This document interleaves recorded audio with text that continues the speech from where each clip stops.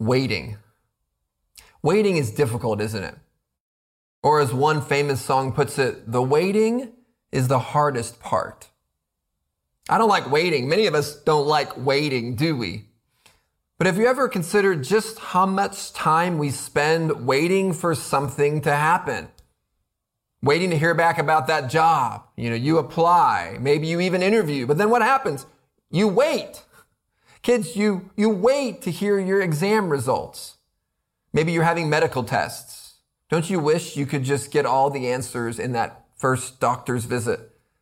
But you wait. You're looking at your phone and you're waiting for your phone to ring, sometimes for days. You wait for that big sporting event. If you're an expectant parent, you're waiting for 9 months. You have a due date and you wait. And sometimes you have to wait even more. Parents who have adopted children, those waits can take what seems like forever. Much of life is simply waiting. Waiting between various events in our lives. It can often feel like life is made up of a few epic events and the rest of life is just one big parenthesis of waiting. This is what December is for us as Christians. It's a time of waiting. Christmas is coming, but it's not here yet. We've been celebrating Advent here at Redeemer this month. Maybe you've never considered what Advent really is. Kids, tweens, do you know the meaning of Advent? Now raise your hand if you're a Redeemer kid or tween. Okay, I know I can't see all of you, but I love just picturing your smiling faces. Well, what a joy it is to be able to communicate to you, even here on video. I wonder if you know what Advent is. Well, if not, let me tell you. It's the arrival of a noteworthy person or event. It's an anticipation of something great to come. It starts with waiting. Kids, when I was your age, I wasn't yet a follower of Christ. And the only thing that I was excited about this time of the year was the presents under the Christmas tree. That's all I was waiting for. My parents had a tradition of slowly adding more and more presents under the tree throughout the month. And so every now and then I'd find yet another present there, and there would be a great anticipation. I was counting down the days, 10 days until Christmas, 5 days until Christmas, 3 days until Christmas, and then it was finally there. Now, for me, the actual event was thrilling. I loved opening the presents, but it was so hard to wait. It's agonizing. I mean, kids, do you know what I mean? Over those days, you start sitting closer to the presents. You anticipate what's inside. You see the shapes. You see the sizes. You start making guesses as to what it is. Now, in our family, we had a big rule. You were not allowed to touch or pick up the presents. But I have to admit, Pastor Dave, as a 7-year-old, may have picked up a few gifts. Because, of course, you have to pick it up. You have to shake it. Because you can get some clues from the sound or the shape or the weight. It was so difficult waiting for that day. December was so tough. Now, for some, it's not the waiting of presents. Maybe it's the waiting to regather with family, with parents, maybe with siblings, aunts, uncles, grandparents, grandchildren. You'd wait all month to see your loved ones. Now, this year in the pandemic, many of us are having to wait even longer to see our family again. Now, waiting is difficult. But no waiting was more difficult than the years leading up to what's become known as the first Christmas. From Adam and Eve's sin and rebellion to the sin, pain, and death over the centuries, there was waiting year after year. God's grace poured over Adam and poured over Eve, so much so that we get a gospel glimpse in Genesis chapter 3, verse 15, where we see that a deliverer will come who will crush Satan.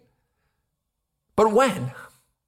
When would he come? When would he arrive? See, the Old Testament is filled with laws and filled with regulations that couldn't save. I mean, everywhere we look in the Old Testament, we see prophets and we see priests. We even see kings, but we don't see a savior. No one could ultimately save God's people. Not even King David. And that's what we've been seeing in 2 Samuel. Our texts these next 2 weeks fit together nicely with Advent. They fit together nicely with Christmas, even in a non-traditional way. Pastor Morris will bring the book to a close with David's death, but today we have more waiting. If Advent is about waiting, then 2 Samuel is about waiting too. David was a king. He was a man after God's own heart. And yet we're waiting. We're waiting for him to be the king that we want him to be. We want the kingdom to come. We want the kingdom to arrive in all its fullness. We want all wrongs set right. I mean, could David be that king? I mean, we wait, But time and time again, the people's dreams here in this time, they come crashing down. David wasn't ultimate. David wasn't perfect. He wasn't the Savior. And we see that the waiting continues. As we studied 1st and now 2 Samuel, and as you read through the pages of the Kings, there are many good stories, many good points to be made, much to learn about life, much to learn about godliness and sin. But ultimately we see that not even Israel's greatest king was Israel's true and final king. I mean, every misstep, every dark deed of David was a reminder. It was a whisper. The king is not here yet. The king is not here yet. The king is not here yet. It was a long period of waiting, and we're not talking about 9 months or 9 years, but centuries and centuries. Our passage today is a reminder to us that in that day, the true king had not yet come. And it's a reminder to us today that our true king has not yet come back. And in our passage today, we'll see 3 points. First, we're going to see the rebuke of the king, chapter 19, verses 1 through 8. Then we'll look at the return of the king in chapter 19, verse 9, all the way to the end in verse 43. And then the rebellion against the king. We'll see that in chapter 20. So the rebuke of the king, the return of the king, and the rebellion against the king. Well, let's start where we always start with the first point, the rebuke of the king. We left off a couple weeks ago in chapter 18, where we see David's son Absalom chasing his dad, and we see it come to an end. David asks his military to deal graciously with his son Absalom. Please deal gently with my boy for my sake. But then the battle comes, and there's fighting, there's combat, there's war. It's war. Normally, shots would be fired. You wouldn't expect there to be an opportunity to kill some men and spare others as if you could choose. No, you just fight in battle. I'm not even sure how you could identify everyone, but here that opportunity arose. A warrior has the opportunity to kill and to take out Absalom. But he refrains following David's orders. But then word gets quickly to Joab. Joab is the commander of David's army. And let's just say that once again, Joab takes orders from no one, takes matters into his own hands, and he kills Absalom. Now, we don't get commentary from the author here or from God. Now, this is typical in these books. Was it right for Joab to do that? Was it wrong? Well, we merely have a report of the facts. One Bible commentator says of Joab that his actions were both rebellious against the king, but also rational. Now, Absalom was an enemy of Israel. He was rebelling against the king. He was evil. This guy was the worst of the worst of the worst. He was fighting for the throne. He wanted power. As David's son, he was also the greatest threat to the kingdom and God's people. Now, Joab may have made the right decision, even though it was against the king. You might say Joab did what the king should have done, even in rebellion. And what was going through David's mind in these moments? Well, this has to be agonizing here as we read these pages. As a father, I mean, think about it. You dads and moms out there, imagine how painful it is to see a child go astray. Some of you have mourned as your children, teens, or even adult kids have rejected Jesus and have lived apart from him. I mean, that's the number one prayer request at the top of all of our lists as parents, is that our children would know and love Jesus. I mean, surely we pray for health, we pray for friendships, we pray for all these kinds of things. But at the very top, what consumes our prayers is not their safety, it's not their success, it's not even their future spouse. What consumes our prayers for our children as they grow up is that they would love Jesus with all their heart, with all their soul, with all their mind, with all their strength, that they would serve Christ in some way, whether it be a businessman or woman, or a gardener, or a nanny, or a doctor, or a pastor, or a teacher. We pray that our children would treasure Christ all the days of their lives. And so when they choose not to, this is difficult. I mean, David's children they had gone astray. It was horrible. At one level, we want to grieve with David. We want to be patient with David, knowing that this is hard. And friends, moms, dads, if you're grieving a wayward child, whether they're 12 or 32, whatever age they are, we hurt with you and we pray for you. I am sorry you're going through this. Don't stop. Don't stop praying. Don't give up. Don't stop doing what's right. But there are cases when we as parents, when even our own children, whether young or whether grown, where we have to step up and we have to do the hard thing. Bible scholar Dale Ralph Davis says that David tried to treat cancer with candy when Joab knew it required surgery, and Joab nominated himself as the surgeon. We will almost for sure never deal with exactly what David had to deal with. certainly not in these ways. This is drastic.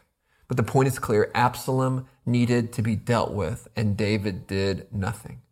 Discipline was needed, and David was passive. So now discipline is done. Joab kills Absalom, and then our passage officially begins with Joab getting a report from the palace in verse 1. Look there in chapter 19. It was told Joab, "Behold, the king is weeping and mourning for Absalom." Now, you'd mourn for the dead publicly like this. This was an abnormal, but in this case, it appears dramatic, and even worse, it's just bad timing. It should have been a day of celebration. The king's enemy was dead. The army was victorious. They had done it. The kingdom is preserved. David is still king.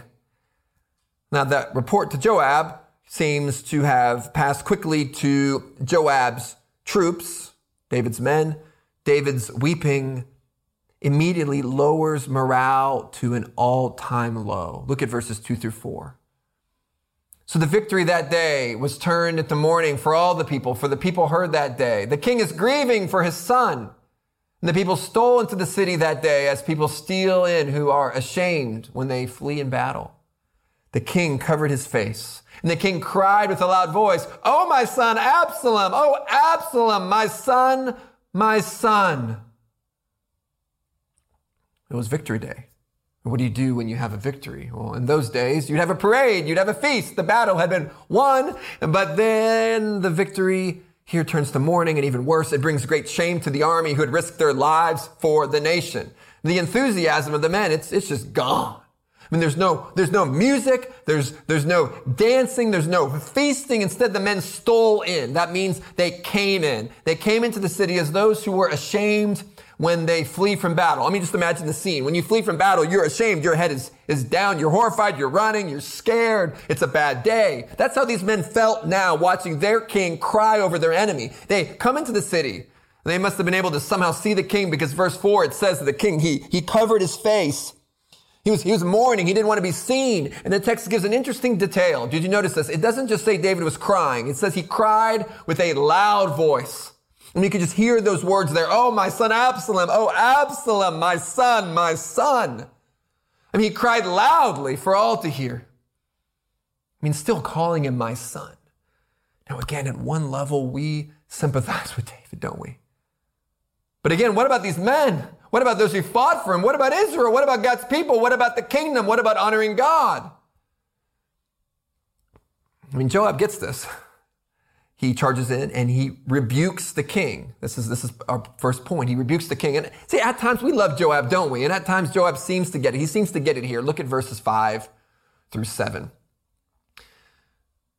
"You have today covered with shame the faces of all your servants, who have this day saved your life and the lives of your sons and your daughters and the lives of your wives and your concubines, because you love those who hate you and hate those who love you.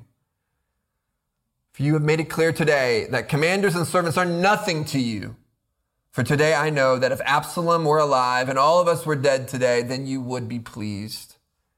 Now therefore arise, go out and speak kindly to your servants, for I swear by the Lord, if you do not go, not a man will stay with you this night. And this will be worse for you than all the evil that has come upon you from your youth until now." But Joab is a bold brother. I mean, he's speaking to the king. It's one rebuke after another rebuke. Joab talking to the king like Nathan before. He's not holding anything back as he interacts, as he goes towards David. "King, you've been covering the faces of your servants with shame. They saved your life. And not only your life, but he saved your sons and your daughters. They saved your wives, your concubines, everyone. This is a day of celebration. We fought for you. We saved Israel. We gave our lives for you.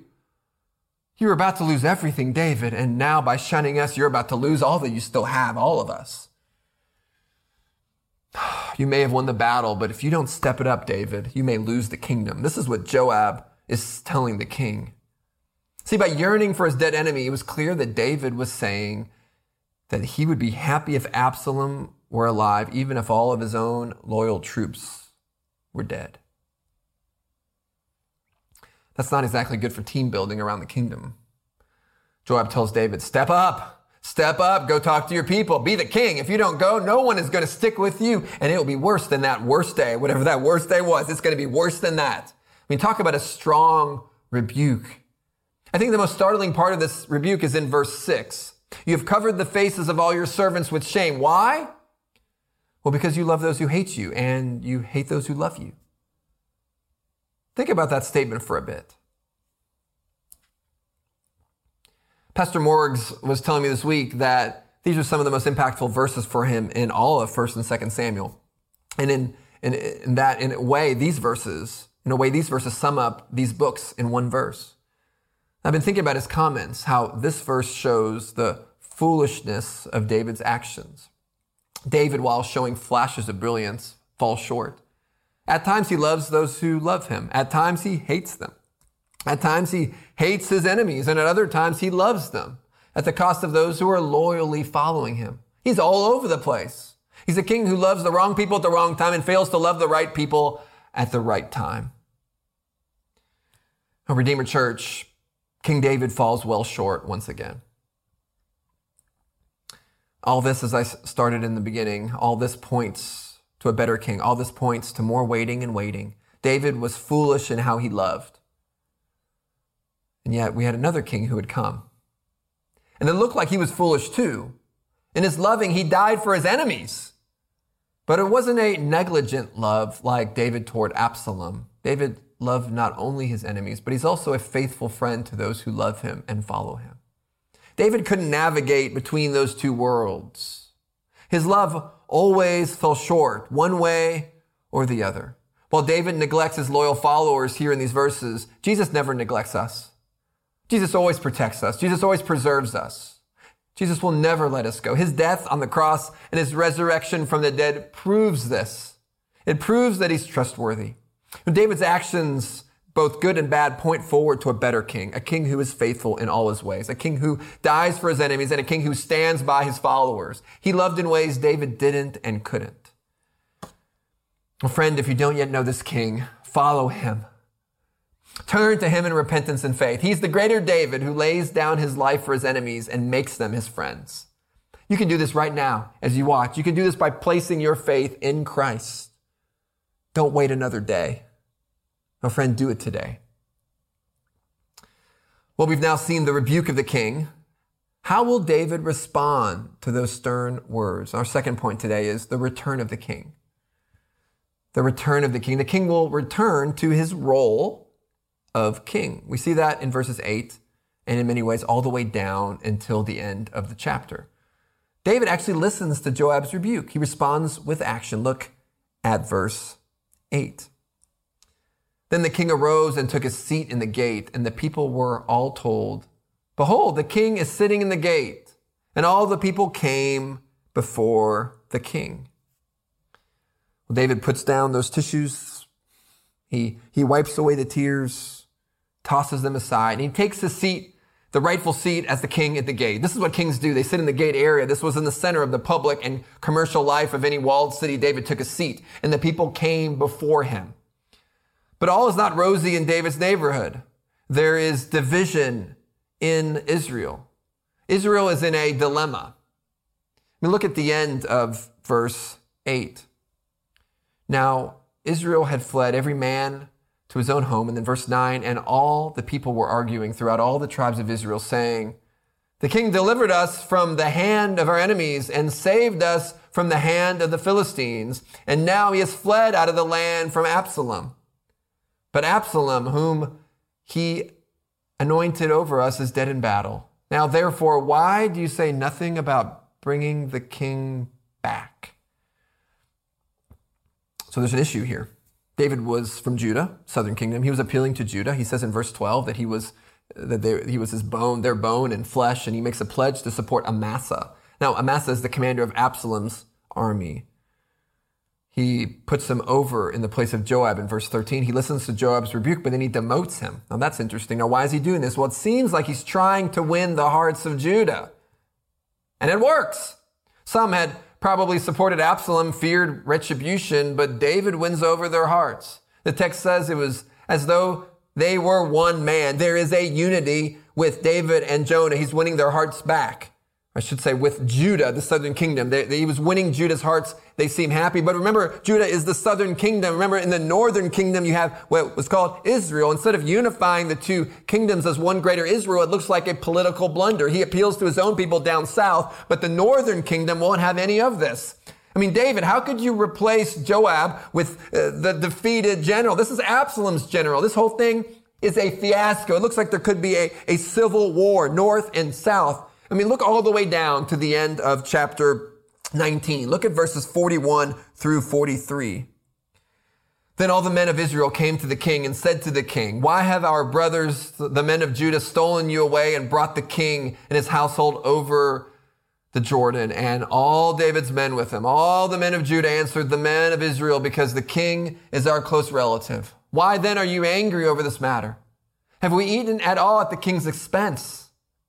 Or has he given us any gift?" And the men of Israel answered the men of Judah, "We have 10 shares in the king, and in David also. We have more than you. Why then did you despise us? Were we not the first to speak of bringing back our king? But the words of the men of Judah were fiercer than the words of the men of Israel." You can see the tension is building. Tension is building between Judah and Israel. Absalom apparently had received quite a bit of support from Judah down south. David was seeking to appease or to win over their hearts because Absalom was his enemy. But at the same time, Israel seems to turn against them. It looked like favoritism, and it sure seems like it. David is in a pickle. He's caught in between Judah and in between Israel, and he's not working to unify them. The king had returned, but there's no peace even between God's people. The rightful king has returned. Absalom is dead, but the kingdom is not as it should be. There is animosity in God's camp. There is envy in God's camp. There is jealousy among God's people. Isn't this sad? I mean, the enemy has been defeated, and yet now it's God's people against God's people. I wish I could say this doesn't happen today. I wish I could say that today our churches are better than this. I wish I could say that today there's no division in Christ Church. I wish I could say that we've never had conflict at Redeemer Church of Dubai. But that's simply not true.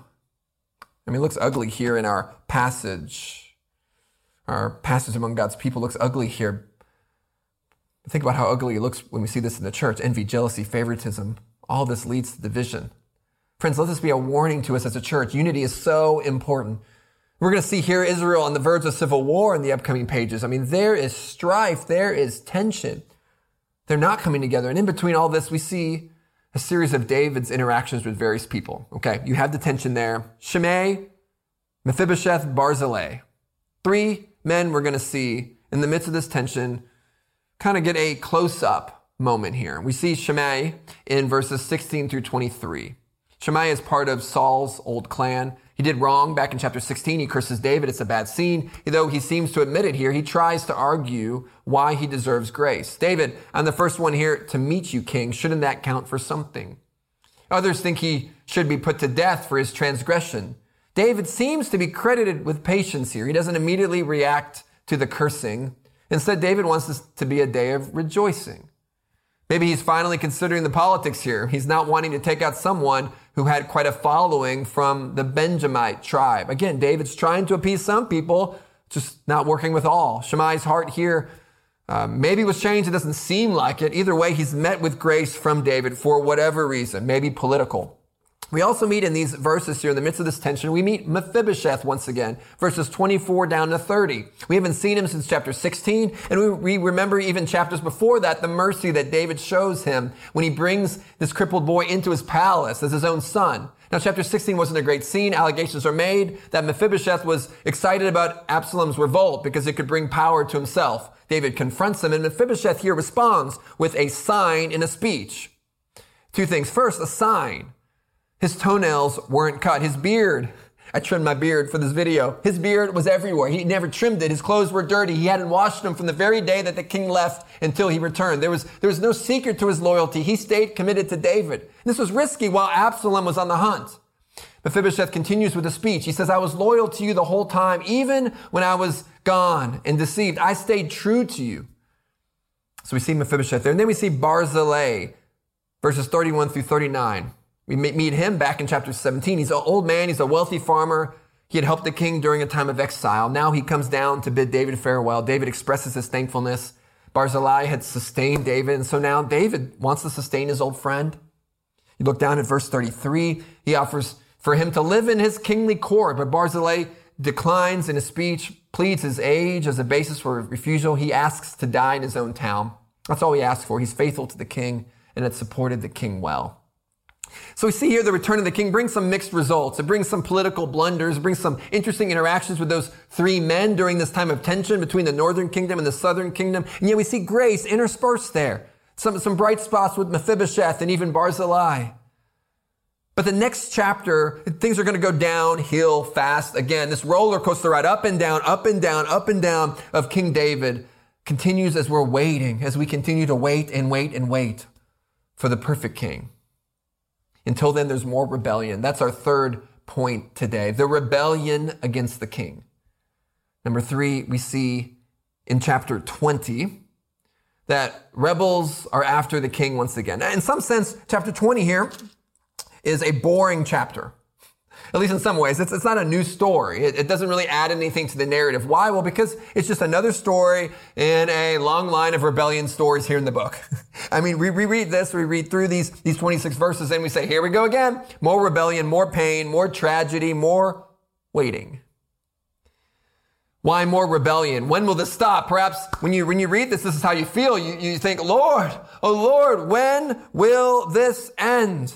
When will everything be set right? Maybe when you study this with your community groups, you were thinking the same thing. Why so much fighting? Why can't we just all get along? Why can't countries get along? Why can't nations get along? Why can't Israel and Judah get along? Why can't David get along with others? We might look at our own situation and go, why can't churches get along? Why can't church members get along? We see all this in Sheba's revolt, and we're reminded again here in this rebellion. Look at verses 1 and 2. Now there happened to be there a worthless man whose name was Sheba, the son of Bichri, a Benjamite. And he blew the trumpet and said, we have no portion in David. We have no inheritance in the son of Jesse. Every man to his tents, O Israel. So all the men of Israel withdrew from David and followed Sheba, the son of Bichri. But the men of Judah followed their king steadfastly from the Jordan to Jerusalem. Then we see more evil in this time of waiting. Sheba is evil.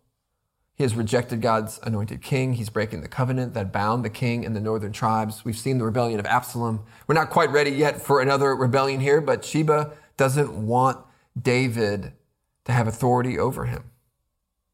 Verse 3 is a sad reminder. I almost don't even want to read it, but it's another reminder of the consequences of sin. We'll read it. Look at verse 3. And David came to his house at Jerusalem, and the king took the 10 concubines whom he had left to care for the house and put them in a house under guard and provided for them, but did not go into them. So they were shut up until the day of their death, living as if in widowhood.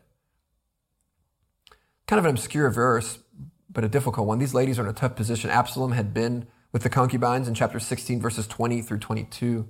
This is what Yahweh said would happen back in chapter 12, that I shall take your wives before your eyes and I shall give them to your companions. These women were not homeless, not starving, but David would have nothing to do with them anymore. They were isolated. They were alone.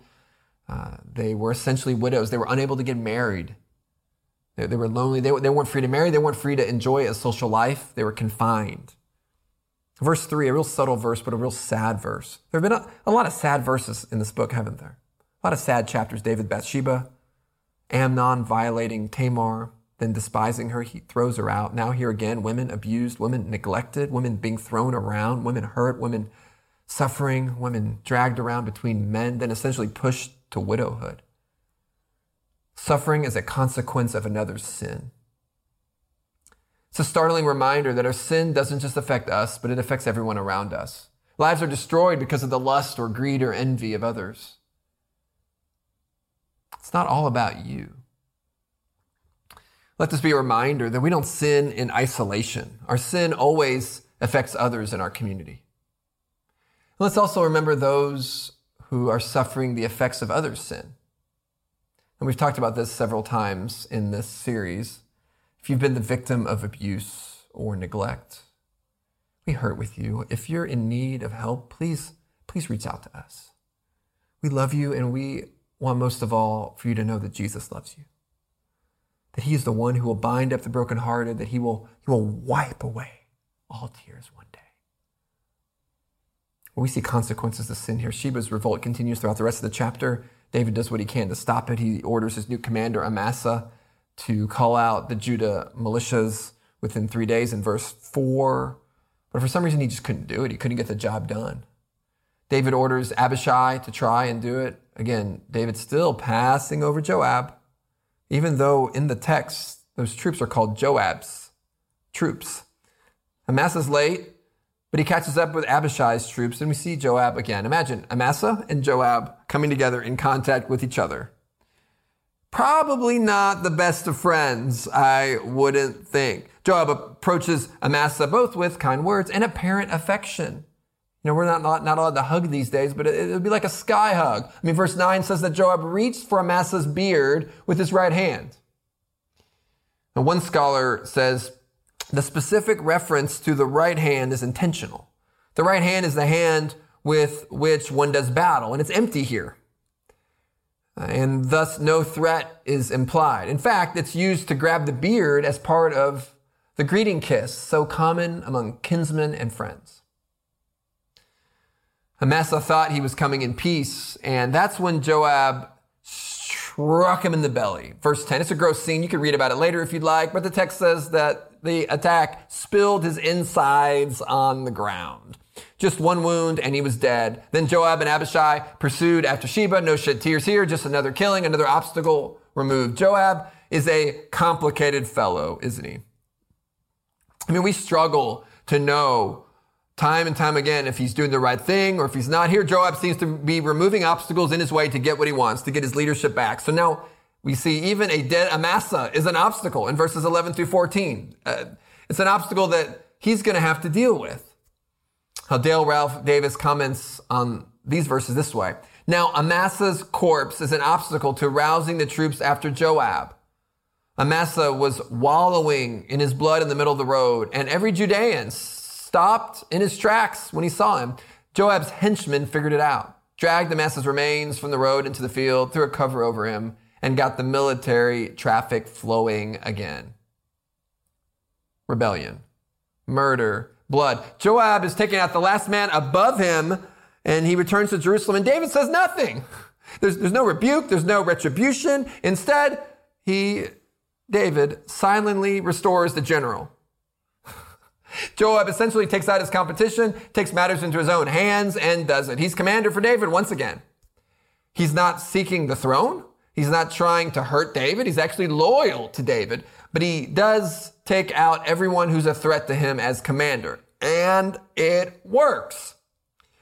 Sheba's rebellion loses steam. There's not much support. It looks like Joab's men are trying to climb over the main wall to take out the city in order to get to Sheba. They're trying to knock down the wall when mysteriously a female voice is thrown into the air. It's an interesting conversation. I mean, look at verses 16 through 22. I just want to read this whole thing. Then a wise woman called from the city, listen, tell Joab, come here that I may speak to you. And he came near her, and the woman said, are you Joab? And he answered, I am. Then she said to him, listen to the words of your servant. And he answered, I'm listening. Then she said, they used to say in former times, let them but ask counsel at Abel, and so they settled the matter. I am one of those who are peaceable and faithful in Israel. You seek to destroy a city that is a mother in Israel? Why will you swallow up the heritage of the Lord? Joab answered, far be it from me, far be it that I should swallow up or destroy. That is not true, but a man of the hill country of Ephraim called Sheba, the son of Bichri, has lifted up his hand against King David. Give up him alone, and I will withdraw from the city. The woman said to Joab, behold, his head shall be thrown to you over the wall. Then the woman went to all the people in her wisdom, and they cut off the head of Sheba, the son of Bichri, and threw it out over to Joab. So he blew the trumpet, and they dispersed from the city, every man to his home, and Joab returned to Jerusalem to the king. Now, this is a little unknown. It's an obscure conversation in the scriptures. Maybe you haven't noticed it before. The woman wanted words with Joab. The interview it's a little funny if you think about it. Lots of details are recorded in this odd conversation. The woman, She prides herself in her town's reputation. One could almost hear her ask Joab, did you know we won Israelite Town of the Year last year? Yeah, we're pretty amazing. How could you dare destroy us? We're a mother to Israel. We are the star of the show. She accuses Joab of seeking to wipe out a mother city in Israel, verse 19, of wanting to swallow up the inheritance of Yahweh. Joab defends himself, saying, no. I'm not here to destroy. Now, lots of irony here. That's what Joab does, right? He's a destroyer, but okay. That's who he is. But he says, no, we just want Sheba. He's been fighting our king. Hand him over. We'll let you all go. Verse 21, the woman makes a promise, goes back. Verse 22, the people agree. Sheba loses his head, and rebellion was overthrown. The wise woman saves the city. Joab goes home with the enemy's head. Verse 23 makes it very clear that Joab is now in charge of the army. And David moves on to live another day. Rebellion done. The end. Another rebellion, another battle, and we move on. In a sense, it's a mundane story, mundane chapter, mundane point, mundane battle. It's another battle, it's another rebellion, and there's some interesting details, some obscure details, but we're left waiting for something more. We're waiting again for David to be the hero that he isn't and that he can't be. We're left waiting for a true hero.